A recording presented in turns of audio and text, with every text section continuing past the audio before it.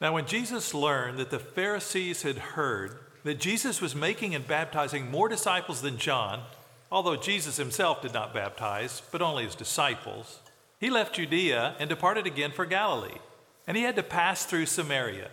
So he came to a town of Samaria called Sychar, near the field that Jacob had given to his son Joseph. Jacob's well was there. So Jesus, wearied as he was from his journey, was sitting beside the well. He was about the 6th hour. A woman from Samaria came to draw water. Jesus said to her, "Give me a drink," for his disciples had gone away into the city to buy food. The Samaritan woman said to him, "How is it that you, a Jew, ask for a drink from me, a woman of Samaria? For Jews have no dealings with Samaritans." Jesus answered her, "If you knew the gift of God and who it is that is saying this to you, 'Give me a drink,' you would have asked him, and he would have given you living water." The woman said to him, "Sir, you have nothing to draw water with, and the well is deep. Where do you get the living water? Are you greater than our father Jacob? He gave us the well and drank from it himself, as did his son and his livestock." Jesus said to her, "Everyone who drinks of this water will be thirsty again. But whoever drinks of the water that I will give him will never be thirsty again. The water that I give him will become in him a spring of water welling up to eternal life." The woman said to him, "Sir, give me this water so that I will not be thirsty or have to come here to draw water." Jesus said to her, "Go call your husband and come here." The woman answered him, "I do not have a husband." Jesus said to her, "You are right in saying, 'I have no husband.' For you have had 5 husbands, and the one you have now is not your husband. What you have said is true." The woman said to him, "Sir, I perceive that you are a prophet. Our fathers worshipped in these mountains, but you say that in Jerusalem is the place where people ought to worship." Jesus said to her, "Woman, believe me, the hour is coming when neither on this mountain nor in Jerusalem will you worship the Father. You worship what you do not know. We worship what we know, for salvation is from the Jews. But the hour is coming and is now here when the true worshipers will worship the Father in spirit and in truth. For the Father is seeking such people to worship him. God is spirit, and those who worship him must worship in spirit and in truth." The woman said to him, "I know that Messiah is coming, he who is called Christ. When he comes, he will tell us all things." And Jesus said to her, "I who speak to you am he." Just then his disciples came back. They marveled that he was talking with a woman, but no one said, "What do you seek?" or "Why are you talking with her?" So the woman left her water jar and went away into the town and said to the people, "Come, see a man who told me all that I ever did. Can this be the Christ?" They went out of town and were coming to him. Meanwhile, the disciples were urging him, saying, "Rabbi, eat." But he said to them, "I have food to eat that you don't know about." So the disciples said to one another, "Has anyone brought him something to eat?" Jesus said to them, "My food is to do the will of him who sent me and to accomplish his work. Do you not say, 'There are yet 4 months, then comes the harvest'? Look, I tell you, lift up your eyes and see that the fields are white for harvest. Already the one who reaps is receiving wages and gathering fruit for eternal life, so that sower and reaper may rejoice together. For here the saying holds true, one sows and another reaps. I sent you to reap that for which you did not labor. Others have labored, and you have entered into their labor." Many Samaritans from that town believed in him because of the woman's testimony. "He told me all that I ever did." So when the Samaritans came to him, they asked him to stay with them, and he stayed there 2 days. And many more believed because of his word. They said to the woman, "It is no longer because of what you said that we believe, for we have heard for ourselves, and we know this is indeed the Savior of the world." Amen. I had the long passage, and I knew there was no way I was going to be able to cover the whole passage today unless y'all wanted to eat lunch here too. So I had that read, and I wanted everybody to hear it because it's an important message. And there's things that we're going to be looking at today through the course of this passage that we can apply to our lives. Apostle John wrote this gospel so that we might believe that Jesus is the Christ, the Son of God, and believing we might have life in him. And so last week we looked at Nicodemus, and we saw that Jesus said he needed a new birth. He needed to be born from above. And so this week we're looking at the woman at the well, and Jesus is telling her that she needs a living water. It's a different metaphor, but it's really the same basic message that Jesus is giving to these two individuals. It's interesting in the argumentation of the gospel, as John is writing these things that you might believe, that in chapter 3 and chapter 4, this is really the only conversations from here on out where Jesus has a long dialogue with an individual. The rest of the time, you'll see him talking to his disciples, where you see him talking to the crowds, or the Pharisees. And so I think there's some things here that John is wanting us to see in these two individuals. So I wanted to take a moment and see if I could bring out some of the differences or distinctions of the two. So in John 3, we had Nicodemus. I'm going to call him Nick, because if I think at first hour I misspelled the word and didn't realize it. So I thought this time I'll just spell Nick, right? Over here in John chapter 4, we have a woman. And there's some very specific distinctions between the two. For one, he was a man and she was a woman. That's something that was in woman. See, if I knew I would do something like that, I hadn't even got started here. See, my college kids, they're used to, when I was getting my whiteboard out, they're used to that. And they just laugh, and they actually would have their phones, and they would just keep texting each other all the misspelled words I had on the board. And other things, I'm sure, but anyway. Nick was a Jew.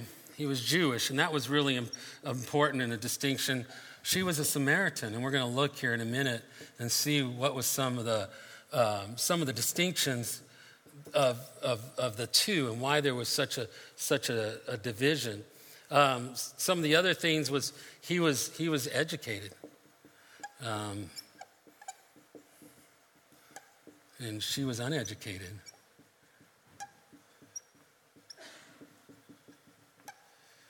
He was a leader, or a religious leader. He was on the Sanhedrin. We saw that last week.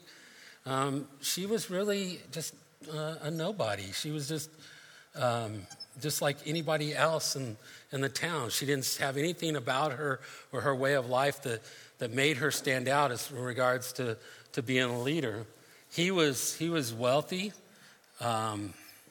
He was probably an upper middle class in his culture. She was poor.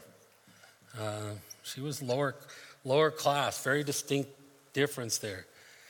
He kind of saw the merits of Jesus, and he kind of sought Jesus out.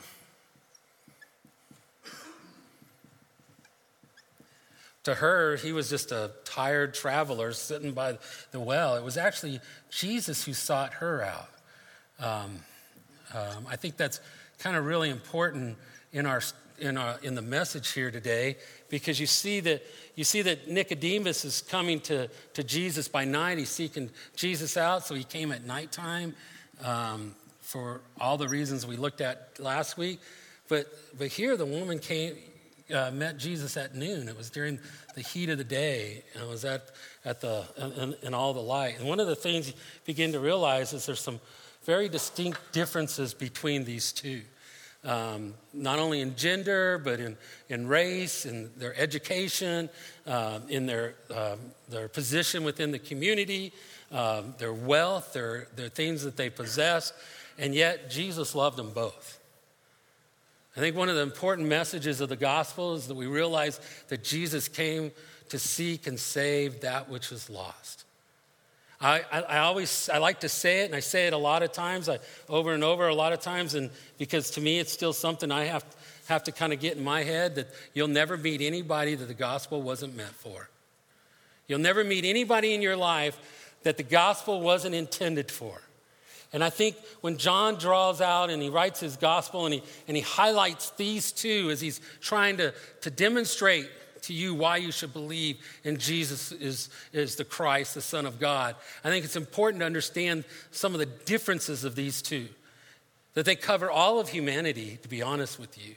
that the availability of the message of what Jesus has done is available for all. And that Jesus approached her and moved by his own love for her. I think it's important for us to understand. But at the same time, for Jesus to really communicate with her, there were some real barriers for Jesus to overcome. In fact, I think there were 4 in the passage that we're looking at, that we see that he had 4 barriers in order to communicate with her. The first one was just a simple fact that she was a woman. You know, in our culture, we don't fully understand that, but in their culture, for a rabbi to speak to a woman in public just was unheard of.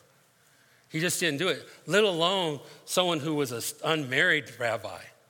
To stop and to speak to a woman was just not right. In fact, many of the rabbis believed that women weren't to be taught the scriptures, that they would ask their husbands at home.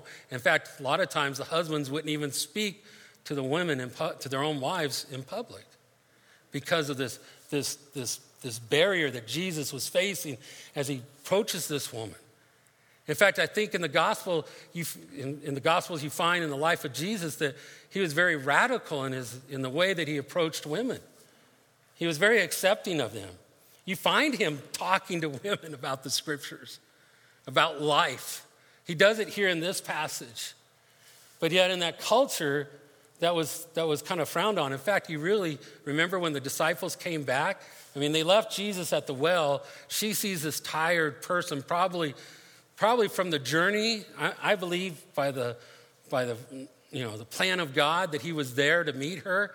But they went on to get food, to come back with food, because Jesus was weary. And so she only sees him as being weary, but I think it was fully intentional. But Jesus could have just walked on past. He could have not talked to her. He could have went on, but he does. He does talk to her, and it's a very radical movement. That's why when sometimes I think it's important to realize that God never allowed culture to keep from him communicating his truths. It's important to realize that he reached out to her. The second thing we begin to realize is that she was her race. She was a Samaritan.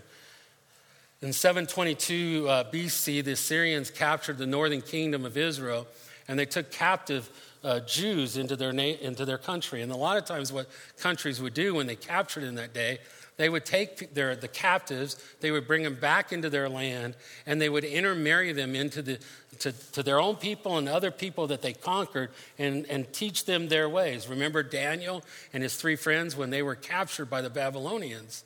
They were brought to a different place. They were given different names, different food, and a different training to try to erase their past heritage and to begin a new heritage. Well, that's what happened to a lot of these Samaritans is when they got captured, they intermarried, and as a result of that, what ended up happening is they couldn't prove their genealogy. So they're coming back and they're trying to claim with the Jews their rights as Jews, but the Jews didn't acknowledge that. There was no way to trace their genealogy. There was no way to really trace who they were. Plus, the other thing was in the process of intermarrying, they also began to take on some things in their religion and what they believed. And so another barrier for Jesus here is her religion. The Samaritans only saw the first 5 books of the Bible, the first 5 books of Moses. We term it as the Pentateuch. They only saw that as scripture. Everything past that, they didn't consider part of the scriptures. They didn't look into those passages. They only looked at those first 5 books of the Bible. Plus, through their intermarriage, they began to accept certain types of idols and other types of worship, and they began to corrupt their worship. And so the Jews rejected that. In fact, in 400 BC, about that time, they built their own temple on a different mountain. That's why the Samaritan woman says to Jesus, I sense that you're a prophet. I sense that you know these things. Do we worship on that mountain, referring to Judaism, or do we worship on this mountain, the Samaritans? They saw a very distinct difference, and the Jews were saying they were right, and the Samaritans were saying they were right, and here's a Jewish man speaking to a woman in public about her religion.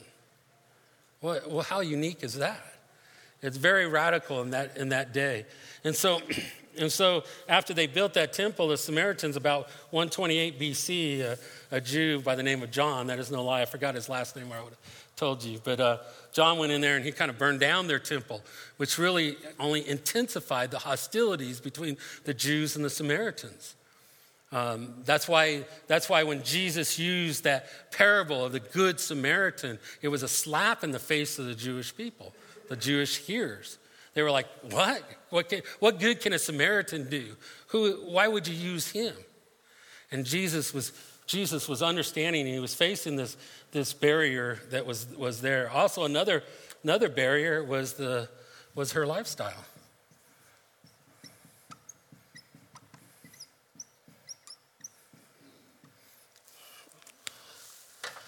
We learn from this passage as she begins to understand what Jesus is saying. Jesus says, hey, I'll give you living water. And whoever drinks of this well, they're going to get thirsty.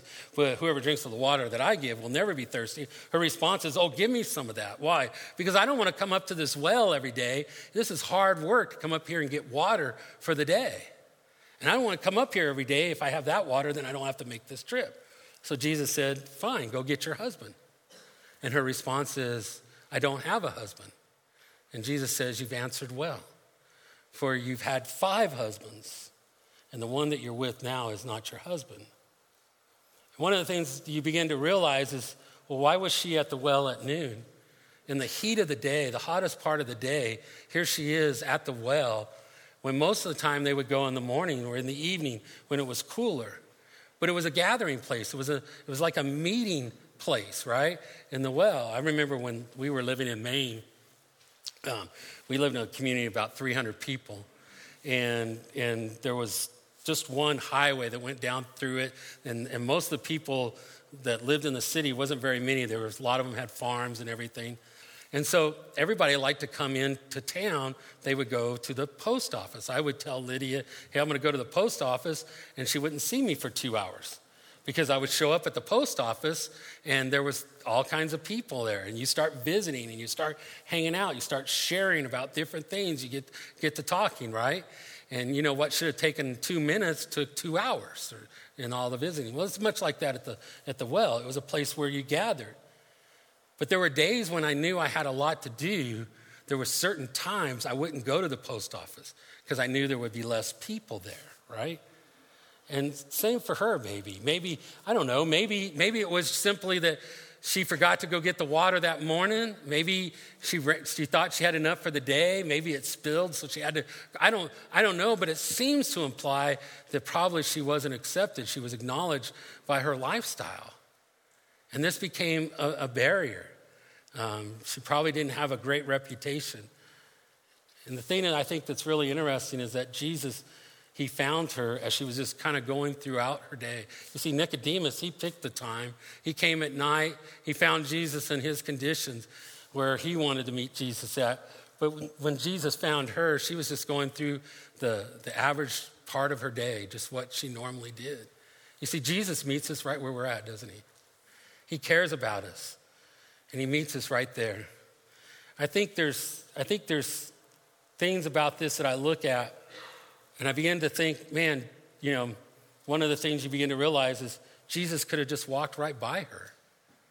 I mean, Jesus could have gone a different way, and all the Jews would have accepted that and understood that. Why would you go through Samaria, Jesus? Why would you even think about doing that? That doesn't make sense. And then you stop it there, and you're talking to this woman. He could have just sat there and let her get her water and go on. And man, that really struck me in my heart. How many times do I look past people because of their lifestyle or what I perceive the kind of person they are?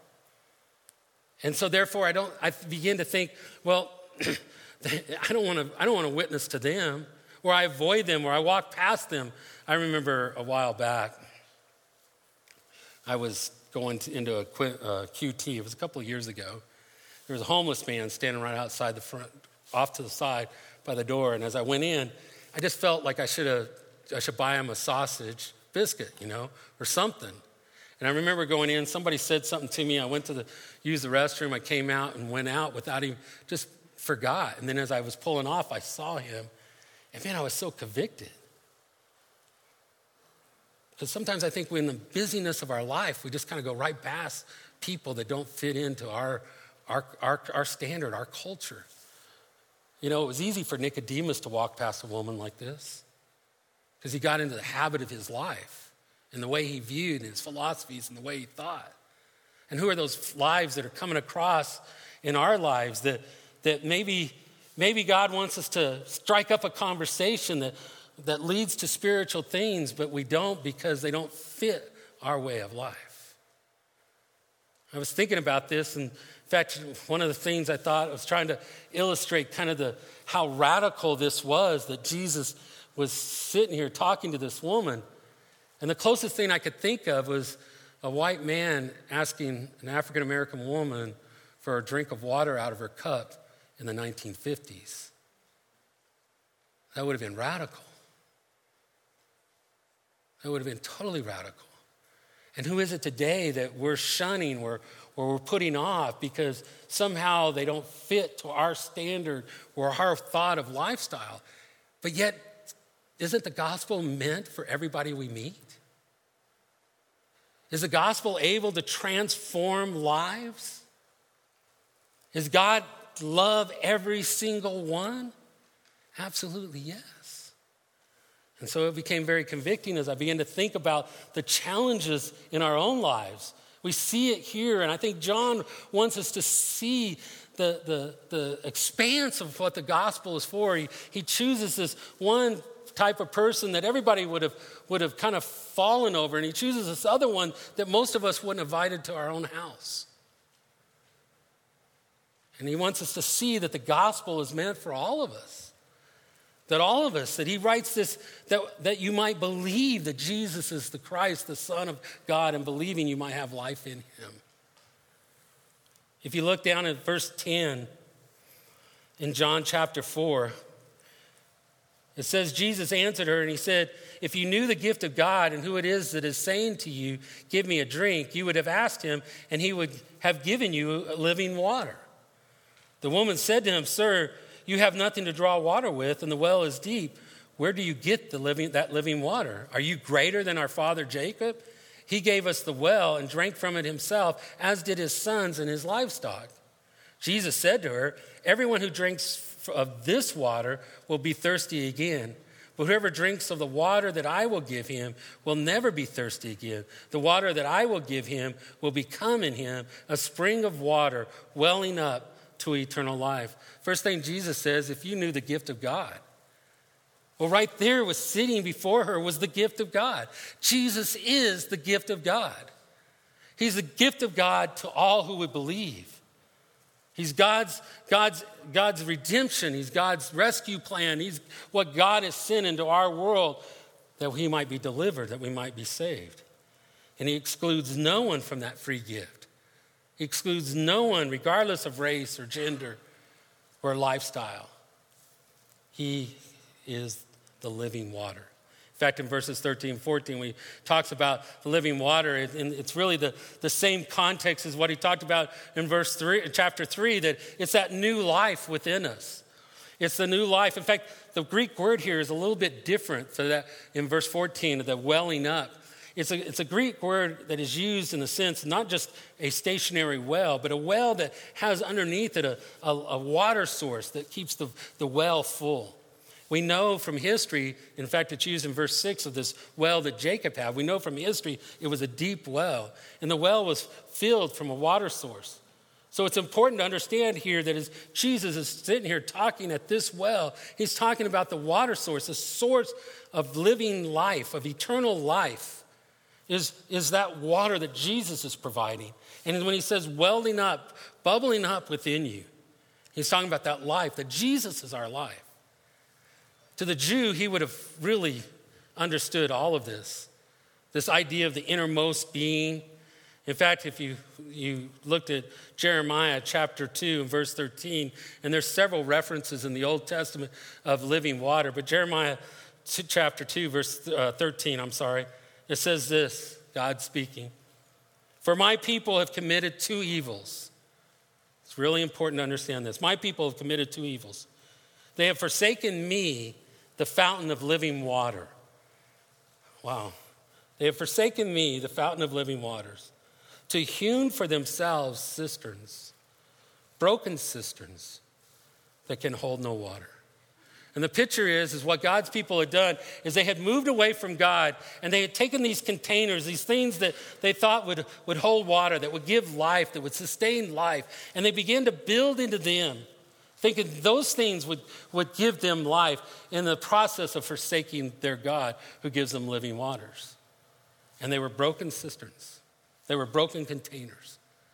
No matter what they put in it, it was never enough. It never filled up. I think of my own life. I think of how many times when I was in the restaurant business, I'd get advanced or I'd make another step. And, there came a point where I was just putting in all these hours thinking, well, if I only get to this position or if I only get to this status, then everything will be right. And then you kind of get there and it's not enough because you realize there's more. Or I go through this time where I was going, man, if I could only make this amount of money, then everything would be all right. And then you get there and you realize that's not enough. Because it's a broken cistern, it's a broken container. It doesn't hold everything. When I got married, I remember thinking, I'm going to get married, and this wife of mine is going to provide for my needs. How foolish, right? But you thought that, I guarantee you. That we begin to look at our spouses, we begin to look at this other person thinking they're going to meet needs, and we build up these containers, and then when it doesn't happen, they're broken, and we begin to blame others. We begin to blame other things, and we blame God. We blame anybody because they're so foolish. And we get into bad relationships. We get addicted to things like porn. We get addicted to gambling. We get addicted to the way we spend our money. We begin to do all these things thinking somehow they're going to fill up life. But the only one that can fill those things in life is Christ. When we start trying to put these needs in our lives and think somehow they're going to fulfill our life, we reject the living water. And we begin to miss out on that life that's bubbling up from within, from our innermost being that Christ can fulfill. I believe in a gospel that transforms lives, that can take people from the kingdom of darkness into the kingdom of life and make them new forevermore. And dear people of God, we too as God's people try to build those containers in our lives too. When I look at it around in our world and I see our country talking about our debt problem or our country talking about our human trafficking we saw the other night here, when there's immoral problems in the whole realm of adult videos and all the things that's going on the internet, and we keep talking about all those things and we hear about, I don't care which side of the political fence you're on, but we keep hearing about things where people are using weapons to hurt others. And we keep seeing that over and over again. The problem in our country isn't that we don't have more laws or we don't have more things to keep things straight. The problem is we have a spiritual problem. That our country's trying to fulfill, the people of our nation's trying to fill up itself and meet its needs in something that can't. They're running around and they're trying to fill in these containers that they think are going to hold and keep their life together. And it won't, because it's broken and it's spilling out. Just like if I had a cup with a hole in it, and as fast as I pour water, out pours the water. And it can never be filled. It can never be satisfied. But with Christ, the living water, when he's bubbling up in the innermost of my being, he is enough. He is my source. He is my life. That Christ is sufficient. It's in the times when I lack faith and I lack the ability to see God at work in my life that I begin to think God doesn't have anything good for me. No more different than Adam and Eve when they looked at the fruit and saw it was good and thought God was keeping it from them. Or that by eating it, they might be like God's. No more different than me today. If I think somehow I'm going to control my life and I'm going to build this container that I'm going to fulfill life and I'm going to be control, and only realize the foolishness that I'm really not. That Jesus is the living water. That God's people need to know that he is the source, and the transformation of our lives through the gospel of Jesus gives us a new life, believing that Jesus is the Christ, the Son of God, and believing we might have life in him. In the story, Jesus goes on, if you look on down in verse 23. In verse 23, she just asked Jesus the question, realizing that he might be this prophet, do we worship on this mountain or that mountain? And Jesus tells her, you do not know what you worship. And part of it because of the idolatry that had kind of seeped into the Samaritan faith. And that's why Jesus says salvation comes through the Jews, because the Messiah is coming through the Jews. But he picks up in verse 23, and he says, but the hour is coming and now is here when the true worshipers will worship the Father in spirit and in truth. For the Father is seeking such people to worship him. God is spirit, and those who worship him must worship in spirit and in truth.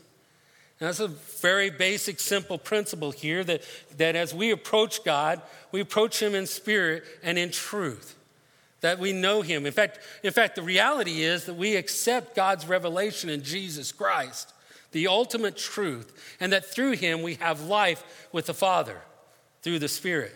If you think about John right now as he's walking through this gospel and as he's trying to kind of dissolve doubts and he's trying to help you to understand and to believe that Jesus is the Christ, the Son of God, and you think about where he's gone, John chapter 1, remember where Jesus said that, John said that in the beginning was the Word, and the Word was with God, and the Word was God. We found out that the Word was God. He was there in the beginning. He was there when creation took place. And he came to his own, but his own didn't recognize him. But as many as would receive him, to them God gives the right to become the children of God, to those who would believe. And then it says in verse 14, and the Word became flesh. So now we know that it's Jesus. In John's argumentation, we understand that Jesus was a God-man, fully God, yet fully man. That's why he got tired on this day, and we find him at the well. We also realize in John chapter 1, verse 29, when John the Baptist was proclaiming about Jesus, and John said, behold, the Lamb of God, which takes away the sin of the world. What a powerful statement that here's the one that God sent into our world to redeem, to save that which was lost. We also saw last week in John chapter 3, verses 1 through 7, where Nicodemus came to Jesus by night. And Jesus tells him, you must be born again. How do I go back into my mom's womb? How is that possible? And Jesus said, no, born from above, born by the Spirit, made anew, that all things will be passed away and all things become new. That no longer are we part of the kingdom of darkness, but the kingdom of light. And then the day with the woman at the well, we learn of the loving water that in our innermost being gives us life, and he becomes our source. In fact, what Jesus is talking about, what John is teaching us, is there's a whole new life, a whole new economy in how we live. Let me see if I can diagram it a little bit here. When you talk about this new life and we say, okay, what does that mean? What does that look like?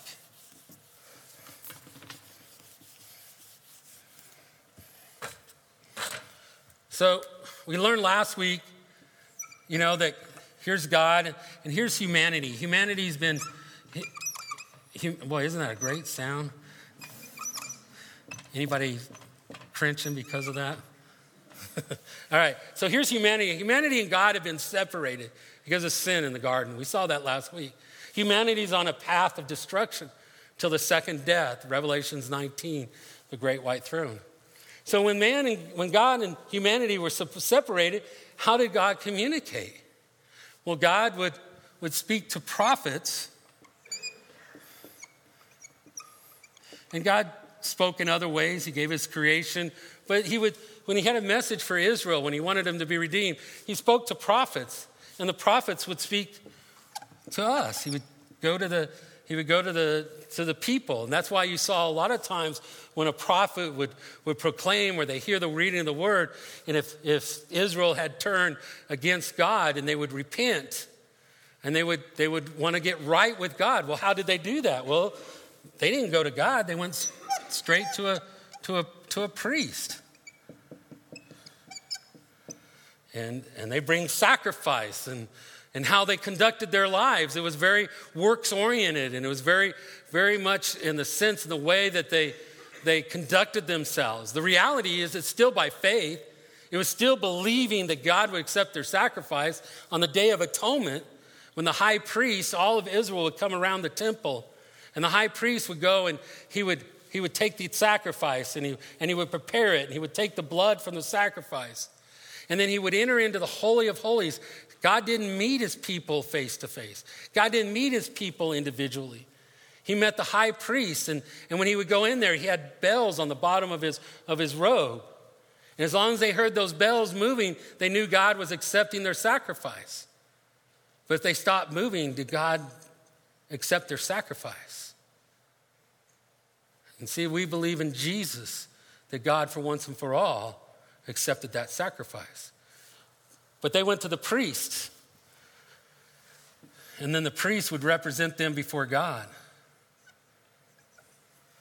And so what John is replying here now is there's a whole new economy, a whole new lifestyle because of what Jesus is about to do. That's why he said, is here or now is, we're about to come. You will no longer worship on that mountain, no longer worship on this mountain, but you will worship in spirit and truth because of what Jesus has done. Now man can enter into the presence of God through prayer, through the Spirit. We can worship him. You came this morning, and maybe you came and you're saying, well, I'm wondering what the church is going to do for me this morning. You know, the guy up there is not doing very good today. He's not really connecting with me at all and all. Well, that's not worship. That's consumerism. You're coming in, you're expecting something. You didn't pay for anything maybe, but you're expecting something, right? That's not worship.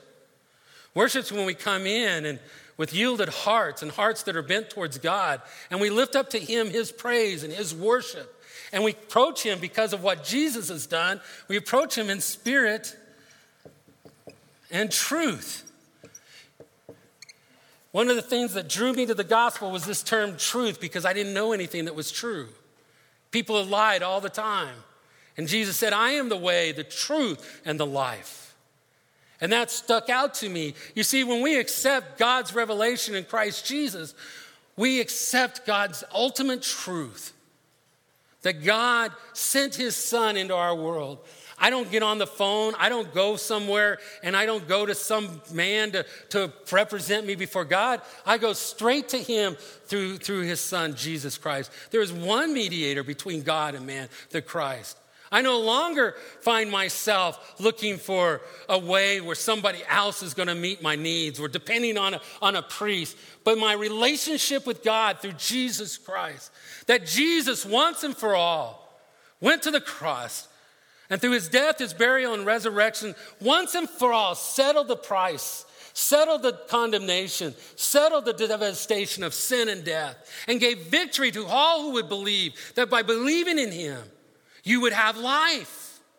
And that you approach God not through somebody else or because somebody who's more religious than you, but you through Jesus Christ enter into his presence by spirit and by truth.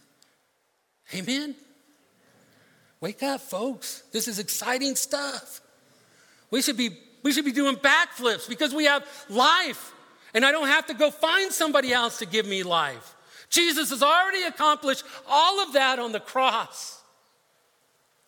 Through his death, his burial, and resurrection, there is life in him, and he's the source. I don't have anywhere else I need to go. Jesus is enough. I don't have to look for something else to fulfill the needs of my life. Jesus is enough. That Christ himself can feel that need in my life. I believe in the transformational power of the good news of salvation to change me from what I was to what he wants me to be. To go from death to life. I almost messed that one up, didn't I?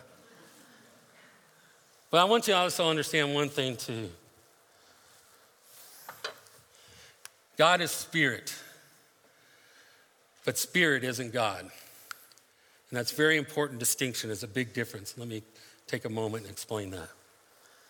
In the very essence of who God is, he's spirit. But not all spirits are God. And we live in a day where Christians just like you and me who are being deceived. Because we're starting to believe that, like this Christ consciousness, that there's this spirit that kind of indwells all of us, that's God, and it's not.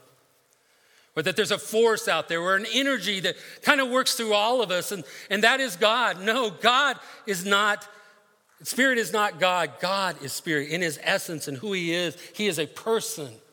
He has relationships with us.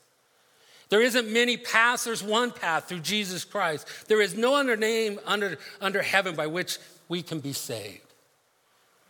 And so do not be deceived by the messages that are going on out there, that are hitting a lot of our young folks and hitting a lot of our people, our own people, as they take scripture and they begin to change it. There is only one way to worship God. Yes, it's in spirit and truth. And God is spirit, but not every spirit is God. There isn't a force. God has given me new life, and I believe my mom and my dad who have new life, that they're alive today in spirit, but they're not God. But they are communing with God because of what Christ has done for them and their faith in Christ. You see the difference? So don't fall for that, dear people of God. Don't be deceived. Don't be ignorant of that. Know what is true, because when you approach him, you can only approach him in spirit and truth. And God's ultimate truth is in the person of Jesus Christ, and he's enough. Let's pray. Father God, let's come before you, and I just lift up to you, Father, the words today. Father, some may have been coming in this morning, and Father, your spirit knows each heart, each mind here today. And some may have come in this morning and they've been building cisterns and they've been forsaking your living water, Father. They've been feeling like maybe, Father, it's a home, or it's a job, or it's an income, or it's a relationship, or it's a hobby or activity, that's what gives them and defines their life. And God, that's nothing more than a broken container, a broken cistern. That, Father, in our innermost being, the living water, the Spirit of God, what Jesus has done for us can bubble up, and it gives us life, abundant life. Life when we can have peace in the middle of chaos and comfort in the middle of pain. Father, we find your strength when we feel so weak.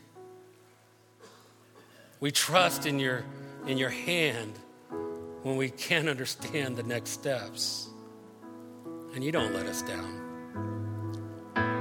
Father, some may have been coming in here and they just forgot that. And today, Father, I pray your Spirit just moves and communicates with them, and just to remind them the source and the power of the transformational gospel that we believe in.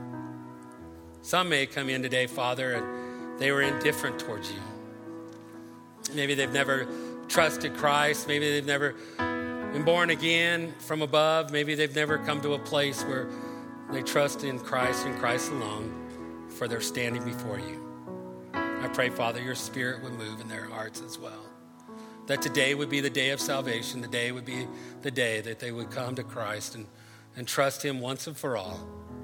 To give up that battle of trying to put their own life together and trying to build everything around, but to, Father, come to a place when they realize that your Son's enough. It isn't truly until we're falling into the everlasting arms of you, Father, that we don't realize until then that you're all that we need. So, Father, please speak to us, your people. In Jesus' name, amen.